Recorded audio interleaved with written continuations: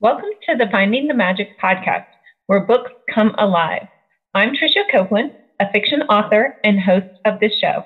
If you love books, finding great reads, and hearing about the story behind the story directly from the authors, this is the place for you. Whether you like fantasy, science fiction, dystopian, or romance titles, I think you'll find something to love in my playlist. Listen in to discover something magical about a book or two today.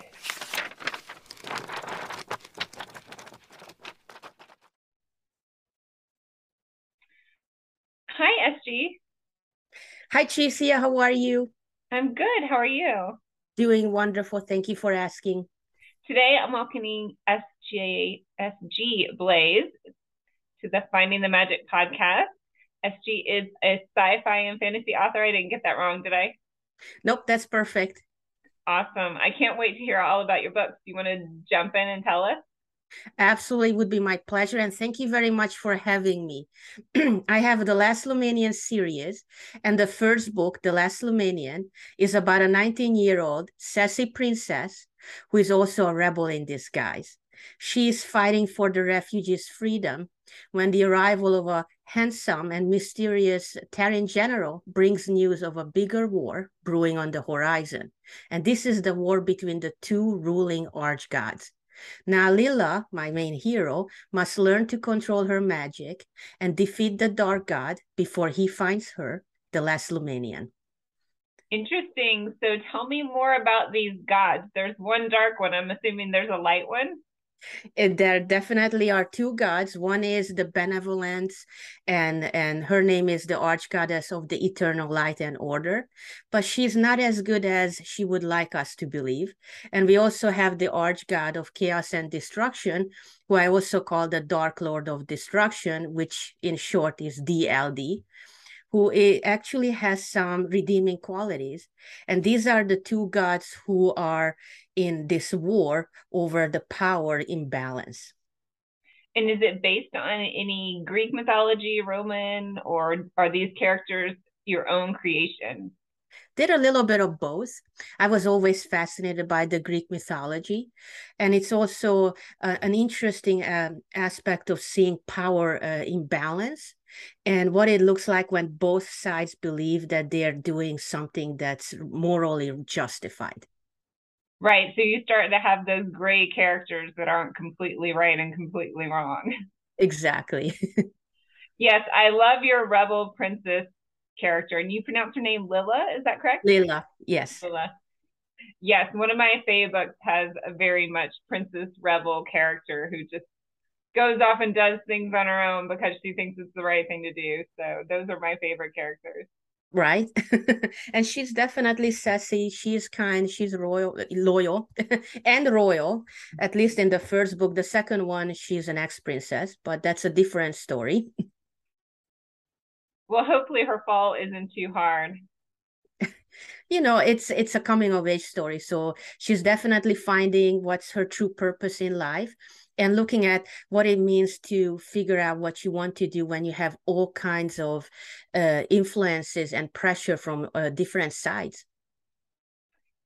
I think all of us experience that. And for me, at least, like reading things like in books sort of helps sort things out a little bit. How do you feel about because one time I saw a podcast that said what fantasy wasn't good for people to read because it was too magical or not real. And I like think exactly the opposite. Like if you can work some things out in a fantastical world, then it's a safe place to do that. What do you think about that balance there? I completely agree with you, Trisha, because that is so well said. Most people think it's an imaginary world and they have different issues, different lives, but they still deal with the same issues we are dealing with. It's a love triangle, grief, not finding your place, not fitting in.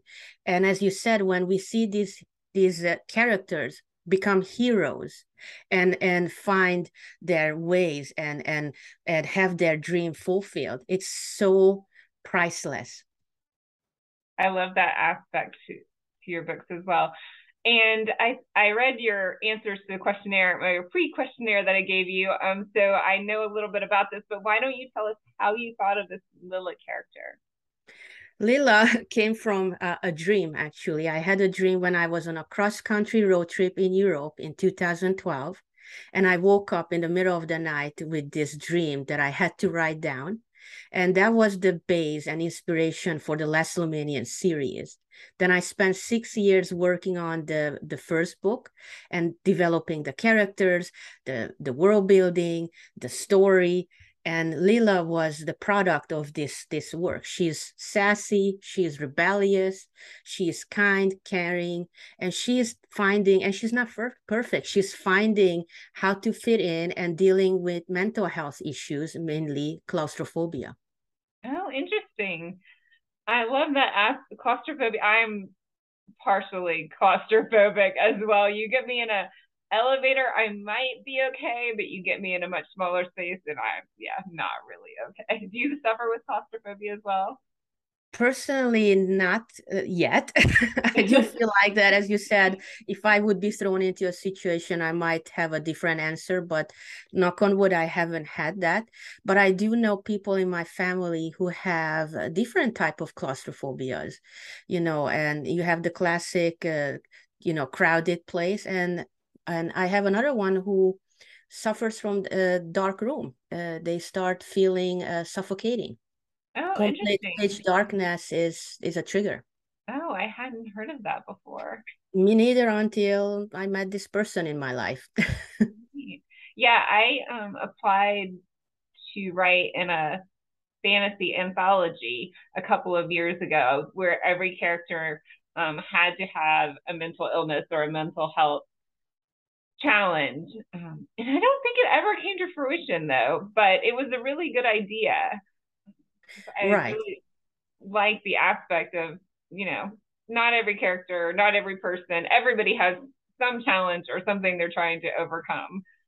Absolutely. And claustrophobia is also a form of anxiety or panic attack, right? And I think almost everyone in this age and era can relate to having worries and anxieties. So for me, it was imperative to create a storyline where the readers were able to find characters they can relate to in one way or another.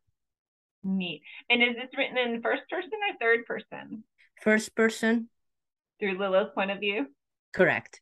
That's cool. I love getting in the character's head and knowing what they're thinking and their struggles. I think you can get a lot of internal information that way.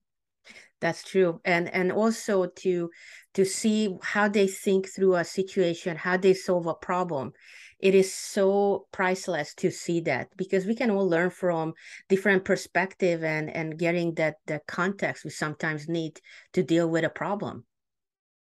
Neat. And does the first person voice continue throughout the whole series? Is that the That plan? is that is correct. And I plan to do other character spin-offs, and I think I'm gonna keep the first person point of view. It's very, close, and it helps the readers to get deeper into the story. Yeah, I like that as well. I only did one short story that's third person because I wanted to challenge myself. So I'm still developing that muscle. I think they're very different writing styles, and you have to develop those skills to write each one of them well. Absolutely. And, I'm used to the third person. In fact, sometimes I alternate point of view in my books, depending on how many antagonists gets their chapter. And sometimes I use the third person so that, especially when I want to keep the identity secret, it allows me to do that. And so you switch in between in the same book? Correct. I Mm. do that pretty much the first and second book. The third one, not that much. Okay. And is the series complete already? No, it's not. I have a couple more books planned. I'm currently working on the copy edits of the third book that is planned to be published this December. That's fun. Congratulations. And Thank is this you. your only series or do you have another series as well? This is my only series, and that is because I have big plans for this series. I hope to create a transmedia franchise out of this with multiple media formats, comic books, TV shows, movies, app games, you name it, we'll have it. That is fun. Very cool. Do you already have an artist, or are you going to be looking for an artist? We're in the process of laying down the foundation and looking for artists, but definitely in the plans. Neat. Yeah, my first illustrated novel is going to be released next month. And I didn't think I'd ever do that. I mean, it's illustrated, so it's color illustrations of some of the like poignant scenes in the book. And I didn't think I'd ever do that, but I met this artist and I was really attracted to his art. And he said, and we wanted to do something together. And I was thinking something small, like a coloring sheet or a bookmark. He was like, we could write a book together. And I was like, wow, that's a cool idea. So it turned out I'm really excited about it. That sounds wonderful.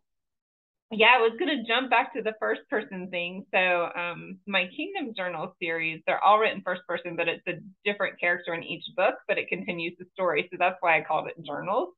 Mm-hmm. But you learn more about each individual character. So I think, jumping between characters can give you all of that in a series. Absolutely. And that's the fun about this series, is that as it progresses, I see characters that I would like them to have a bigger stage later. In fact, a little side story that is perfect for another, novel or maybe a comic book series. So it's very exciting to discover what this series can offer in content and characters and world building. Neat. And tell me more about the world building then. What is the setting? What kind of technology do they have? Each book has different world building because we're going to different planets in different sides of the galaxy. So in the first book, we explore an oceanic world called Una, where the history is they have pirates in their history, and they're not very proud of that. So they're trying to erase that fact. They also have houses, and they have magic infused technology, and it's a patriarch society. So we discover and get to examine with Lila's help what this society looks like, how does this work, and then we also have the refugees and a rebellion brewing against the king, which is Lila's father. So it was a lot of fun to explore this society that was a little bit restricting, but also challenged my hero to become a better person. Right, because if she was female, maybe she wouldn't have been as important as maybe a male character, correct? Correct. I'm guessing. That's what I'm guessing from what you said. It's imperative to have worlds where the hero struggles. And the more they struggle, the more they learn to overcome the world as an obstacle. And I just love that aspect of the world building. That's really neat. And you said your second book is set on a different planet. This is where sort of the sci-fi is like meshing with the fantasy, right?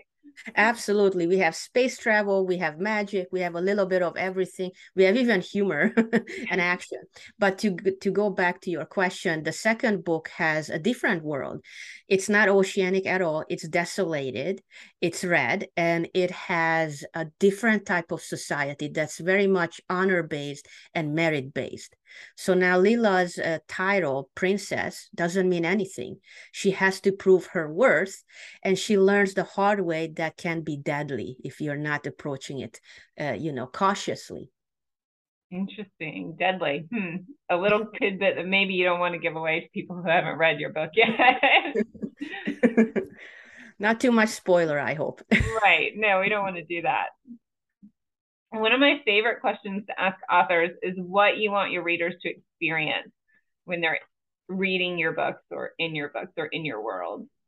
I would love my readers to experience a much needed escape from reality and being captivated by the storyline, and to come away with the message that they don't have to be perfect to be a hero.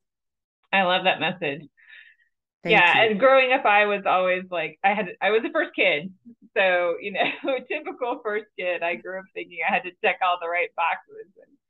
And I'm not sure it wasn't the best outlook mentally, I have to say.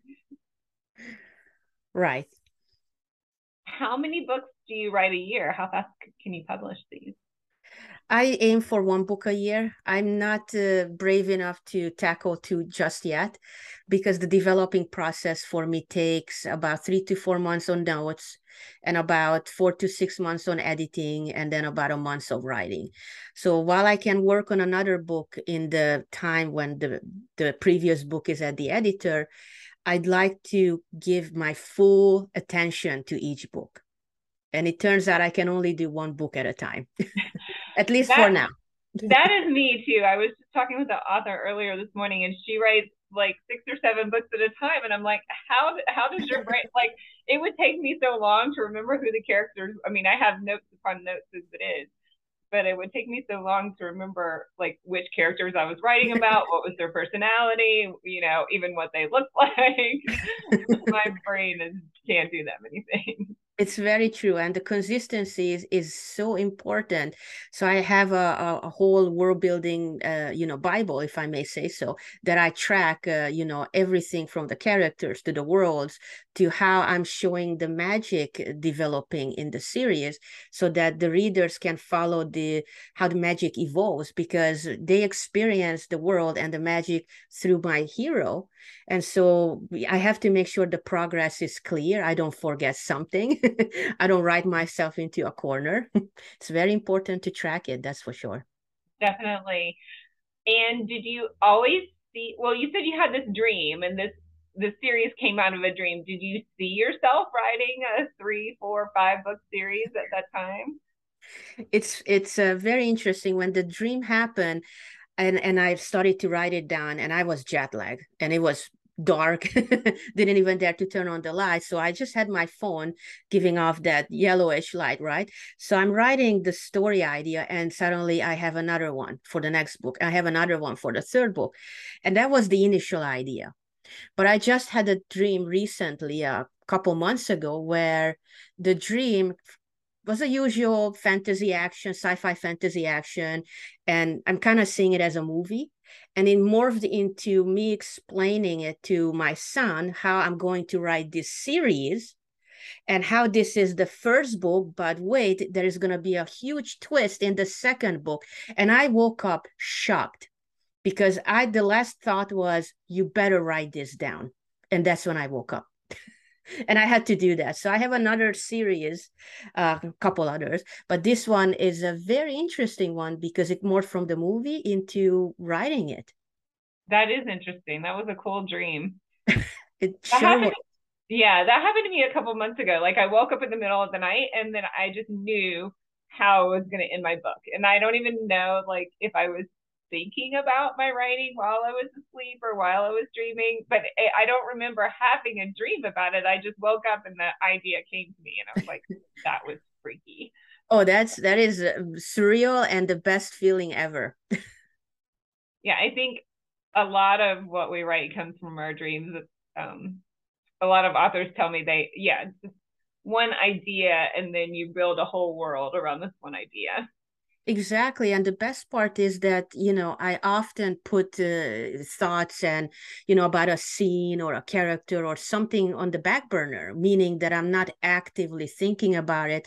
I don't sit in front of my blank computer, my Word screen and trying to force it. I walk away and I do something else. I take a workshop or I do something else. And often it comes through when I'm watching a TV show or I'm having a conversation with someone and the solution pops in. And lately, a lot has been happening in my dreams. And it's a very interesting phenomenon. It shows how the brain can really figure out the problem without you forcing it. Definitely. Yeah. I think that was interesting that you were explaining it to your son, but yeah, you were actually explaining it to yourself, probably. Exactly. And it was so technical, I like to call it when I talk about structure and all that. It's a bit technical. Readers don't really want to know about what goes into creating a character, but basically I was telling him the outline, and the big twist and how it's going to be a great series. So that was such an interesting feeling and then suddenly I knew I was sleeping. Oh. Which was again another surreal thing because I usually don't realize I'm in the middle of a dream. So it was like all of these things happening, and then I said, "You better wake up and write it down." Wow, that's like a nested loop of dreams there. Exactly. Maybe I was just in that early morning when you're already kind of waking up naturally, right? So Right. you never know. That always works. So I'm guessing you are more plotted out, know everything before you write it into your manuscript type of person. That is correct. I'm a big fan of plotting, and that's because I tried the other way, the pensing, and it led me to 150 pages of beautiful, cute little story where nothing happens. We will never read those pages. It will never come to the light because they were worse. I call that my draft zero because that's when I wrote it before I had any idea of what structure, what the writing craft is. And I love having tools in my tool belt that allows me to translate my art onto the pages in the best possible way. So do you use any program for that, or you just use an outline that you create? I'm using multiple programs for the outline. I have a writing program, and then I started to use a different one for world building so I can track my world building in a more organized way. And then when I'm done with the planning, phase, then I move into writing in the Word. And then Oh. I finish it there. Yeah, I can show you my organization system. I would love to see it. You're gonna laugh because here's the notebook. I love it. 3 acts. Here's my map with notes. And I do have a document on my computer with everything in there. So if that something happens to that notebook, if a robber steals it in the night, I do have a character sheet. So I I do have absolutely love backup, that. but that's when I'm writing. I'm like just jotting down notes and referencing my maps and my character sheets and all that. I Yeah. absolutely love that. And I have to tell you, I tried the notebook route and I learned the hard way that my thoughts are way too fast for my handwriting. And I started to use the keyboard to jot down the ideas and then save them, and they became too overwhelming and unorganized. And that's when I found my writing program, which is a Scrivener, and that allowed me to create the folders and organize it. And now each book gets their own file, which tends to grow up to 400 megabyte each. Wow. Yeah, that's because it has the images, it has the notes, it has previous notes. Don't get me started. But that is super cool. I mean, and all that stuff is something that you might use to create something later, like reader extras or things like that. And especially if you're doing a comic book or graphic novel. Absolutely. Every one of those little notes can be very important later. I just never know now. Very cool. Probably if I hadn't started out a long time ago, I'm a little bit older than you, writing that, and I was more like into the keyboard stuff, I would probably do it more. I have gone that way more little by little, but I probably need to more because you're right. I can type much faster than I can write. It definitely helps, but I do see the benefits and value of writing it down, especially when you do the little note cards, and have the scenes and organize it. It really does have a place. I often learn that I can't read my own handwriting, which is not a problem when I type it in. Yeah, for one book, I had like my whole plot structure on a big poster board, and then I had little sticky notes that I would put different scenes that I thought of, and I would rearrange them and try to figure out like what went where. So that helped me. For sure. I think the most important aspect of if you're doing planning is to have your own system and then try to stick to that. And if you can, make sure you can evolve it and progress it. If it works as it is, then don't touch it, don't meddle with it if it works. But it's good to have some form of system that you can rely on. Good tip for those who want to be authors or are writing right now. I hope so. Tell me where we can find you. You can find me on my website, sgblaze.com, where you can see characters, maps, and news. You can find me on Instagram as sgblazeofficial. I'm also on Twitter, sgblazeauthor. And I would like everyone if they could sign up and the newsletter, and they get to see more of what's coming next. Awesome. And for those listeners, I will spell Blaze out as Blaise for anyone who's listening. And you can find all the links in the comments as well. Thank you so much for being here. Thank you so much for having me. Great to see you. I hope you enjoyed this episode of the Finding the Magic podcast. I'm your host, author and podcaster Tricia Copeland, and I love getting behind the scenes. If you like the podcast, make sure to subscribe and stop in each week to discover new authors and books. Thanks for listening, and until next time, keep finding the magic.